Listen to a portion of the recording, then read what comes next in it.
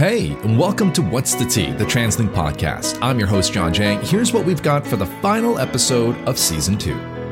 Just a small town girl living in a lonely world.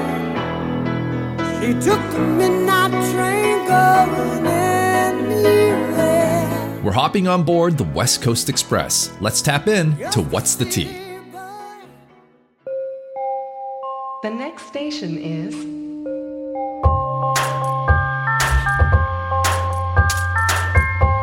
Welcome to What's the Tea, the TransLink podcast.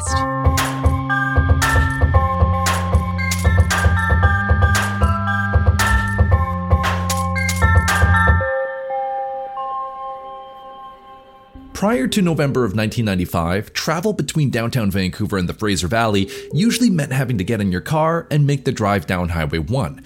But as more and more residents began to populate Metro Vancouver, the time it took to complete this journey began to increase, and this presented multiple challenges. For the average commuter, it meant having to spend several more hours every single day just to get to and from work, school, appointments, or social events.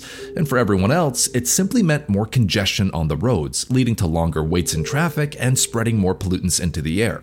A solution was needed, a mode of public transportation that could effectively shuttle the city office workers to and from their suburban neighborhoods, westbound in the morning and eastbound in the afternoon. That solution is what we call the West Coast Express. The West Coast Express provides service from downtown Vancouver at Waterfront Station to the municipalities of Port Moody, Coquitlam, Port Coquitlam, Pitt Meadows, Maple Ridge, and Mission. For the past 28 years, residents of these communities have been able to rely on the dependable heavy rail service, knowing there's an easy way to get downtown and back home with some spectacular views to boot. Producer Alan and I visited the West Coast Express office at Waterfront Station to meet with Todd Wallace, the senior manager at West Coast Express, and Steve Sylvester, manager of rail assets and contracts. The first question to Todd was a simple one. How would you describe the West Coast Express to someone who might be visiting from out of town? The train itself, well, it's a heavy rail commuter operation. We run, peak service for commuters in and out of Vancouver, coming out of the Fraser Valley, 5 days a week, Monday to Friday. It's a great relaxing way to get people out of their cars and to get into Vancouver, through the Tri-Cities, right out of the, like I said, out of the Fraser Valley. So it's really good for people like me that live in Abbotsford, so I use it all the time. And sorry, when you say heavy rail, what is that as opposed to something that might be considered light rail? Well, I always thought heavy rail was because of the size of the equipment.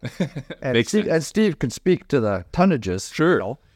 But it turns out, a little research turns out that it's actually the capacity of our cars. So our car capacity, seating capacity alone per coach is around the 150 mark.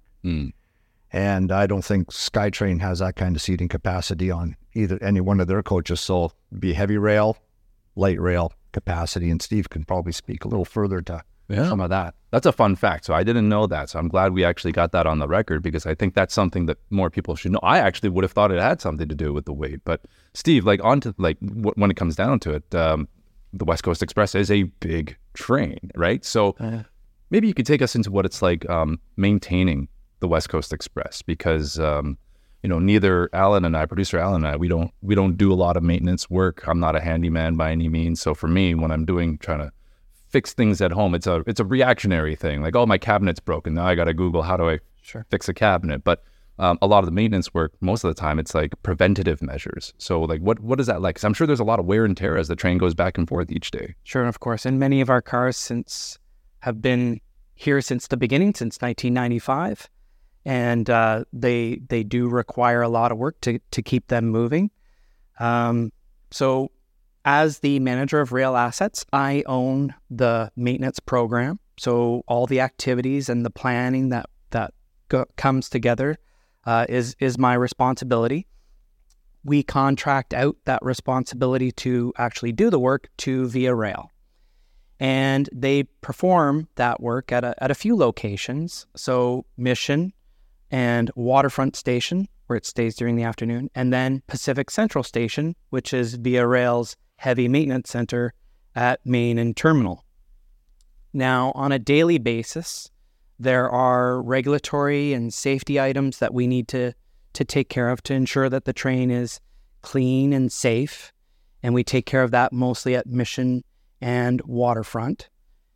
But anytime we need to do heavy maintenance, a car needs to be moved over to Via Rail at Pacific Central, whether it's for projects or wheel changeouts, any of those items that requires a pit jack or a drop table. All the heavy duty machinery is at Pacific Central Station at Via Rail's facility. I see. So it's a lot of coordinating, I would assume, right? With 3 locations, the 2 Mission and Waterfront, more for like, I don't want to say minor, but more for like everyday things, and then the heavy duty stuff at Pacific Central. Pacific Central, though, it's like, if I'm not mistaken, that's where the Amtrak goes. The Cascadia, I believe it is, or something. Amtrak that runs up to Seattle and Portland docks in there every day and night. And, I think the uniqueness of the operation at West Coast Express is that we do need to move our equipment over to Via Rail in order to affect, larger repairs or do the projects, right? So we need to get, permission from CPKC in order to make a special train in order to get across. Todd, like I just wanted to shift back over to you. Like I said, I wanted to ask you this question. How did young Todd want to get involved in this as a career? Because as you say, you've been in it for a few decades. So clearly this wasn't just some sort of happy accident. It was. Okay. It was. That's a plus moment. Not long out of high school, and I got laid off, and my stepdad said, why don't you come down? He worked for CP Rail in Port Coquitlam. So back then it wasn't anything. It was who you knew. So he brought me down to the building I'm sitting in right now, right upstairs. Human Resources is where I applied. Amazing. And they hired me. We had, train crews were 4 people. We had an engineer, head end brakeman, tail end brakeman, and a conductor, right? Actually, by the time I got there, the tail end brakeman was mostly gone. But we still had, lots of people on the ground. Now they're down to 2 people. Now they're down to an engineer and a conductor. So there's been a lot of changes over the years. But I started off as a trainman and then promoted 2 years later as a conductor. And then a year or so after that, started training and qualified as a locomotive engineer. That's what I've been qualified ever since. Yeah. There's the bureaucratic aspect of it, but there's also the real operating ends. There's the train crews, the operating crews, locomotive engineers, conductors. There's engineering. They look after all the track infrastructure, signals, bridges, all of that stuff. And then there's the mechanical portion that, that Steve would have come out of at Via Rail. I mean, they have that too. They got carmen, they got locomotive people, they got welders, they got, it's a pretty complex, there's a lot of things going on in the railway industry, right? That being said, West Coast Express is one of the most reliable performers in the TransLink sort of system of transportation here in Metro Vancouver. And I'm sure you take a lot of pride in that number because it's, you probably know the number better than I do when it comes to just reliability and performance rate. Yeah, our customer service satisfaction scores are always up in the high 80s, low 90s, mid 90s. Our on-time performance is around 96%, which isn't bad when you consider we don't own the track. Right. We only license the opportunity to operate during a certain window, and it's not an exclusive right. Yeah. CPKC can run trains in and out of there, and they do. Their operation is pretty important to the country. Right. Just as CN is another Class 1 railway. So, for us to be able to maintain that and, get that, even that kind of performance out of CPKCs is pretty good. And I think that's the answer to when people are asking, why can't West Coast Express run all day? It's because that rail is prioritized for CP, and CP is the economy. That's kind of what it comes down to. That's a factor of it. I think there's a lot of factors in play. I think for what people need, we are a commuter operation. It was always designed that way, is my understanding. My understanding is it was designed to be just commuter peak period, get people out of the Fraser Valley, try to help people get out of their cars, give them a stress-free way to get in and out of Vancouver through the Tri-Cities. I'd like it personally because I had to take family into Vancouver or take them into Surrey or something, right? Yeah. And I get on the freeway and there's a 275-car pileup at 248th Street or a car on its roof at 264th, then you're sitting there. Yeah. And you're sitting there and it took me an hour to go 2 miles. Todd, when I talk to people who like do take West Coast Express regularly or did before, like one of the words that keeps coming back to me is like there's a sense of like familiarity, like community, because when you take the bus every day or you take the SkyTrain every day, you're never in the same seat. I mean, you're usually not. Or maybe you get lucky and you happen to get the same spot every time. But for most others, it's like, okay, I'm going to stand over here today, or, oh, it's too busy, so now I got to stand all the way in the back, or I got to wait for the next train, whatever it might be. West Coast Express, it's scheduled. And it seems like there's some like consistency with where you sit, the people that you sit next to. You might not have conversations with these people, but it's kind of, you know, the same groups all the time, right? Yeah, absolutely it is. And that's one of the neat things about our service, you know, because with the schedule that it has and the people are coming to work, our passengers, our customers, commuters are coming to work at their specific time every day, day after day. And yeah, they get their seat, you know, they want their seat and, you know, they get to know the people around them. They get friendships start to develop, right? Relationships develop. Right. You know, a whole lot of things happen within that. You know, you get a real community there. We'll take a quick break and learn more about the West Coast Express, including some of the most common reasons for service delays. You're listening to What's the Tea, the TransLink podcast. Welcome back to What's the Tea, the TransLink podcast, in conversation with Todd Wallace and Steve Sylvester from the West Coast Express, talking more about the unique community of commuters who ride the West Coast Express every single day. The teams that are involved in maintaining the West Coast Express, like I'm sure there's a community feel to that as well, because it's not just the team that works directly for you, but you work with CP and you work with Via Rail, you work with all these teams. I'm sure there's a lot of familiarity that is really a big part of the job. Yeah, and they, you know, everything that happens, they need to have solid communication. Obviously, the Alstom crews that are running the trains need to communicate with Via Rail what they're experiencing on the road. Via Rail as well, when they're dealing with troubleshooting, they need to communicate all the time. Anytime we do a special train or any move, there's communication with CPKC. So it's obviously a very complex operation, and you wouldn't be able to do it without them having a great relationship over many years.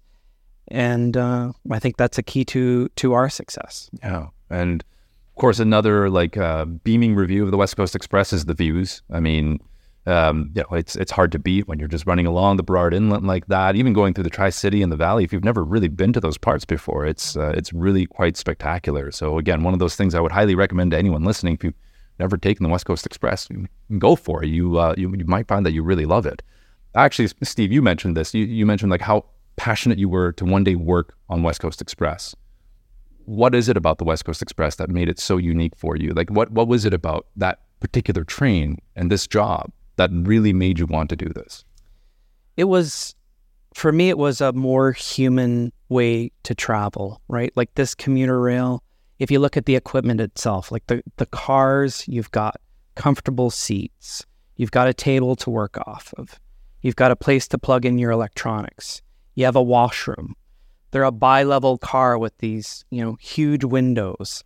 And if you look at like the stretch of track, like that 67 kilometers, as you had said, I mean, you're looking at Mount Baker, you're doing your morning commute and the sun comes up over the Golden Ears Mountains and you're just also steps away from the ocean along the Burrard Inlet. Like it's hard not to become passionate about this business. And if you can play a small role in maintaining it and ensuring that it's reliable for your people so that your customers can make that decision to choose our equipment and choose public transit over, getting in their car. I mean, that's a very rewarding job. Fair. Yeah. And that's a lovely answer. So thank you for that. And Todd, like over to you, you're the grizzled veteran too. And I'm sure you still have those feelings that Steve is sort of talking about, because that magic probably doesn't fade away even over time. Well, railways themselves get in your blood. That's why we have so many railway fans out there. So, you Google our equipment on, you Google West Coast Express and on YouTube and stuff, and there's pictures everywhere. Facebook is full of them. So it does get in, and as an employee, especially as an operating employee, and, I can only speak from my own experience. It does get in your blood, and you really like everything about rail. I love running a train, right? I haven't done it on these ones except when we got our 907 put in service. It's the first one we ever run in first one of ours I've run. But operating a train, for myself, there's nothing like it. My dad was a pilot. For him, flying a plane was nothing like it in the world, right? For me, driving a train, there's nothing like it in the world. Or my grandfather on the boats, it was nothing like being a captain of a ship, right? So those types of things that get in your blood. Sounds like you have a very rich, like, transportation family bloodline there. I do. My grandmother worked on the CP rail cruise ship way back in the days during the wars. My grandfather went deep sea when he was 13 years old out of Norway and went through the Canadian Navy and, finally retired at 67 years old from the ocean. So he spent 54 years or 54 years on the water, roughly. Yeah. And my one dad was a pilot for Canadian Pacific. He'd come out of the Air Force and out of bush pilots in northern Ontario. Yeah. And then my other stepdad, got me started on the railway. So yeah, we've got plus I have my class 1. I did drive truck for a while. There you go. Okay. A little bit of everything. Planes, trains, and automobiles. Honestly, quite literally. But it's a blast. The railways are pretty cool. Yeah. They are really neat, especially if you start digging into the various aspects, right? Well, I mean, you could draw up a map. You can go from Vancouver to the other side of the continent just with rail. I mean, like, it would be a very expensive trip for you, and it would take a little bit of time, but you can do that. Like, that's a feasible thing. And I think, with how big North America really is, that's still a very neat fact. I am wondering too, because, like, when it comes down to how West Coast Express operates, Todd, like, there are certain times there are delays. Like, what are the most common delays that happen? And maybe you can explain why they seem to happen. Probably the most common one, or the greater percentage of them, are caused by freight operation. You're trying to move. You're moving a lot of traffic in and out of the Port of Vancouver. Steve mentioned that the busiest port in Canada. There's one track in, there's one track out. So everything that comes is the cul-de-sac. Yeah, okay. It's the end of the line, right? So everything that comes in, all the consumer goods, all the goods that are critical, food stuffs and everything else that are critical to the infrastructure and the economy of this country, they all comes through the Port of Vancouver. So you get a lot of freight operations out there. And then there's other things too. You got the right of way, you got infrastructure, you're subject to the weather, bringing down slides, bringing down, track washouts and things, of that nature, so in any hiccup in any of those little moving parts that make up a railway operation, any hiccup at all, and it just cascades to everything else. Right. You get a freight train out there, it's fine, not a problem, and gets picked up for a defect. They got defect detectors along the track, right? Try to prevent what happened in Norfolk Southern down in Idaho. Sure. Right? I understand. So it picks up a defect. Now that train's got to stop. They have to inspect it, and make sure what the defect is and if it's safe to travel and if it's not. And all that takes time. Even just that inspection takes time. Right. Or you get a fire on the right of way and the fire department shuts the line down because they got to run a hose across it. You don't know how long that's going to take. All those things, one thing happens here, it affects, for hours and affects everything else around. Now everything bunches, into that scene or close by. Now they've got to try to figure out how to get everybody moving again and try to minimize, the effect. We've got pretty open, and Steve alluded to, good relationships, lots of communication with CPKC. And, a lot of times, even a lot of those delays, they might have been, and some of them we actually honestly planned, we're canceling that train. And we get into that conversation and it's a half-hour delay as opposed to canceling it and sending everyone by bus. So some of them, we even actually get it mitigated quickly and there is no delay. So, we keep working on that collaboration and those relationships. So, I'd like to see it better personally. Sure. Because I feel the frustration. I ride the train, like I said, every day. Yeah. That's my main source of commuting in and out of work.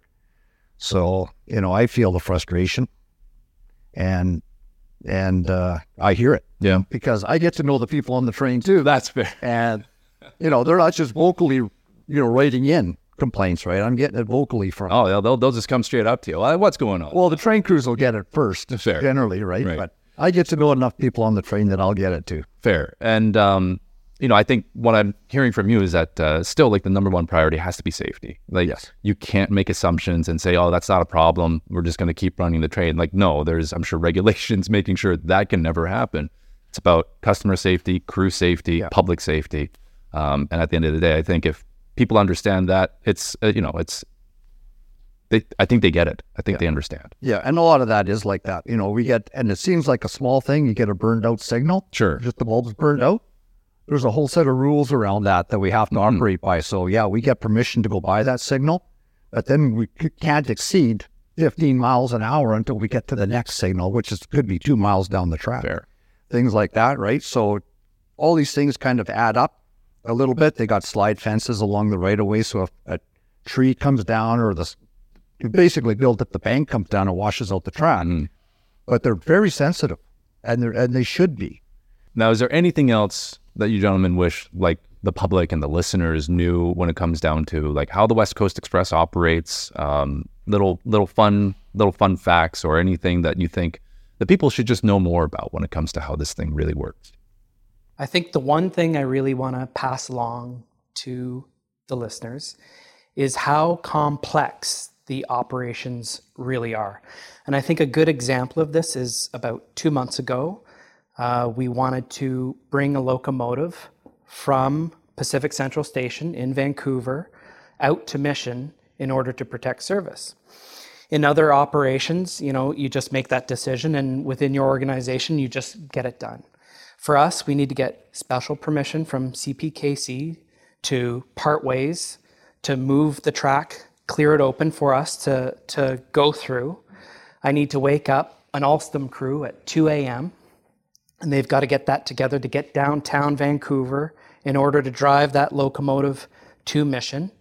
And I need to discuss that with Via Rail as well. They've got to make that train safe and ready for travel. So you're asking a lot out of all these different operating companies, and it just wouldn't happen if they weren't all passionate about the West Coast Express, this business, and protecting the customer service.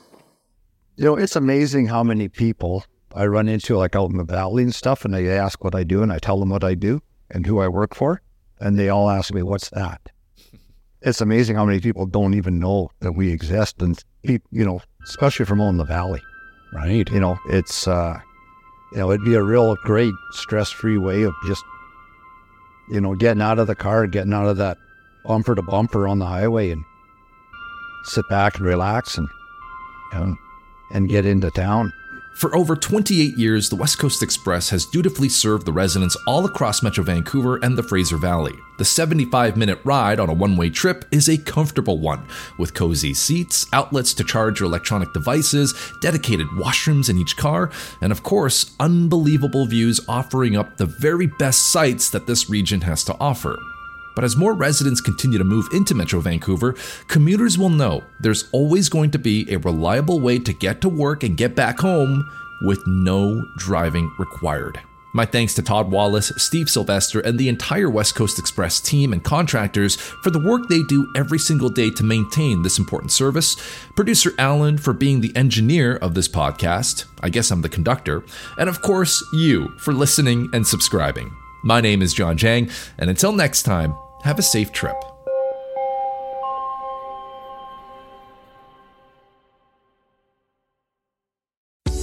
Coast Mountain Bus Company is hiring bus drivers.